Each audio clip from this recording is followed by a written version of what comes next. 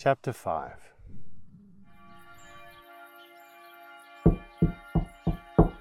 Big Jan wakes to a thudding headache. Beyond the knocking in his skull, however, someone is knocking at the door. "Quiet!" he moans, covering his ears with his hands. Yesterday comes banging back to him. All the excitement of the show. The crowds, the trucks, the food and the beer. Winter's pale morning streams in through the curtains, and Freeburg's church bells peal in the distance. Sunday. He moans again, kneading his palms that remember yesterday's truck pull. And then he smiles. Again, the knocking. "I'm coming," he grunts, sliding his giant legs off of the bed. Ooh, his head is pounding. "What's it?" He reaches from the bed, all the way across the tiny room and pulls the door open. Little Mikey stands there, light streaming in behind him. "Mikey," grunts Big Jan, putting a hand up against the light. "Where were you yesterday?" He puts his elbows on his knees and sinks his head into his hands. "You missed my pull." The boy doesn't answer. Big Jan looks up through his fingers. Little Mikey drops his backpack next to the door and picks his way across the clothing-littered floor. He lifts the electric kettle and, holding it with two hands, carries it over to the sink. "I lost my mom's envelope," he says in a tiny voice, almost a whisper. He clicks the kettle on, reaches for a cup, looks inside, and takes it to the sink to rinse it. "Huh? What did she say?" Little Mikey shakes his head, rinsing the cup, and then spoons recoffee powder 3 heaps thick into it. He adds 5 sugars and milk. "She told me to leave the house." "Hey?" Little Mikey stares into the cup as the kettle begins to boil. "She told me I must go to Grootstad, to my daddy's house." "What daddy?" "She says my daddy lives in Grootstad." Big Jan peers at him, concerned. He's never seen him like this. So quiet, like a ghost. "Well, how are you going to get there?" "She said I must go to the highway." Little Mikey turns to his friend, tears shining in his eyes. "What must I do?" Big Jan puts a hand out to him, squeezing his shoulder. "Ach, Mikey, you know your mom. Sometimes she's not okay. Maybe she will feel better today." Little Mikey nods. Carefully he lifts the kettle and fills the waiting cup with steaming water. Gingerly he carries it over. Big Jan takes it and sips noisily. "I was wondering, do you think I could stay with you?" Big Jan swallows. "I know your place is small, but I'm small too. I could fit on the floor here. Until my mom is better." "Ach, my little buddy, of course I won't say no. But listen, go home and check with your mama first. You never know. I bet you she changed her mind today." "She said I must never come back." Little Mikey's voice is tiny, lost in the trembling of his shoulders. She didn't mean it. Your mama works hard. She was probably tired." Big Jan shakes his head. "Come now. She'll feel better today. She'll be looking forward to seeing you." Big Jan looks around. He can find no comfort but the cup in his hand. "I think you should drink some coffee and then go down and see her." He points to the curtained window. "It's a new day, Mikey. The sun is up." Little Mikey turns to the window and the sun risen over the cold world out there. "Come, have some coffee." Little Mikey shakes his head. "Have something to eat then." Big Jan heaves himself up and rummages through the litter strewn across his counter. "Yeah." He takes a bite of a half-eaten pepper steak pie, then passes the remainder to the boy. "You need some food. Everything is worse on an empty stomach." Little Mikey takes the pie. "Go down to your mama and then come back here and let me know what she says. Then we make a plan." The big man holds out the flat of his meaty palm. Little Mikey touches it with his own. Go quickly, then let me know later what she says. Big Jan drops back down into his messy bed, groaning. He closes his eyes. Little Mikey turns to go. Mikey! Take some money there. Bring me a burger when you come back, please. I'm hungry, man. Little Mikey turns to a side table next to the door. A red money note and some change is scattered on it. He scoops it up. Okay. See you, Jan. See you, Mikey, mutters Big Jan, turning over onto his side. Be careful out there.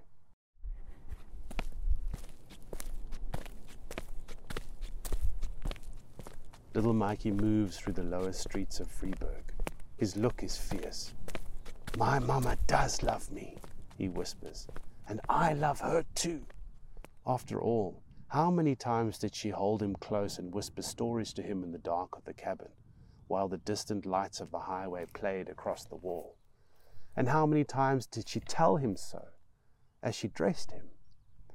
Bark, bark, bark! Little Mikey jumps at the blast of sound. He whirls, frightened, his hands up, knowing in a flash that he's made a mistake. Bulwer Street is full of dogs. Bark, bark, bark! A pit bull is glaring at him from behind a chicken wire fence. The dog is squat and full of muscle, the wide mouth open, the teeth bared, the legs ready to spring. Little Mikey stands frozen, but the dog does not move. Instead, little Mikey notices that the tail is wagging. The picture changes. Little Mikey cocks his head to the side. Suddenly the snarl becomes a smile, and violent eyes turn friendly. The tail hammers back and forth, the dog shivering with pleasure. Good morning, Pitty, ventures little Mikey carefully. How are you today? Bark! Her voice is one of greeting. Carefully he reaches out, touching the wire fence. The dog wriggles against it, and then a wet tongue snakes out to wash his fingers. You are a lovely girl, a friendly girl. Bark! You're a beautiful girl. She prances before him, wriggling one way and then the next against the fence. Here, girl, croons little Mikey, as carefully he pushes Jan's piece of pepper steak pie through the wire links. Slurp! The smiling girl has swallowed it. Her tongue snakes out for another wet lick. Bark, bark, bark! She thanks him, her tail wagging. Thank you, whispers little Mikey, touching her wet nose through the wire. You are a lovely girl.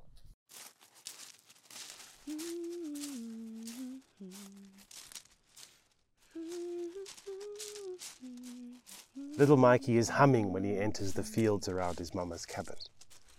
Hello, he calls to a worker from Mr. Langeveld's farm on his way to church. The man waves in greeting. He begins to walk faster, excited to see his mama. Good day, he nods to one of Mr. Langeveld's goats stripping leaves from a thorn bush beside the path. The animal curls its tongue around the twig, seeming to wink at him with its horizontal eye. Little Mikey begins to run, ignoring the pounding of his ankle, his mama's cabin just visible in the distance. Morning, he is about to whisper to a crow flitting above him, but something about the cabin ahead stops him short. He peers ahead, slowly making sense of what he's seeing. There is a man sitting on the little top step of his mama's house, smoking a cigarette.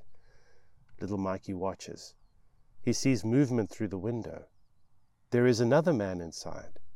The man smoking jumps up suddenly as the door behind him opens. He jams his cigarette in his mouth and turns as a mattress appears in the open doorway, being pushed through from inside.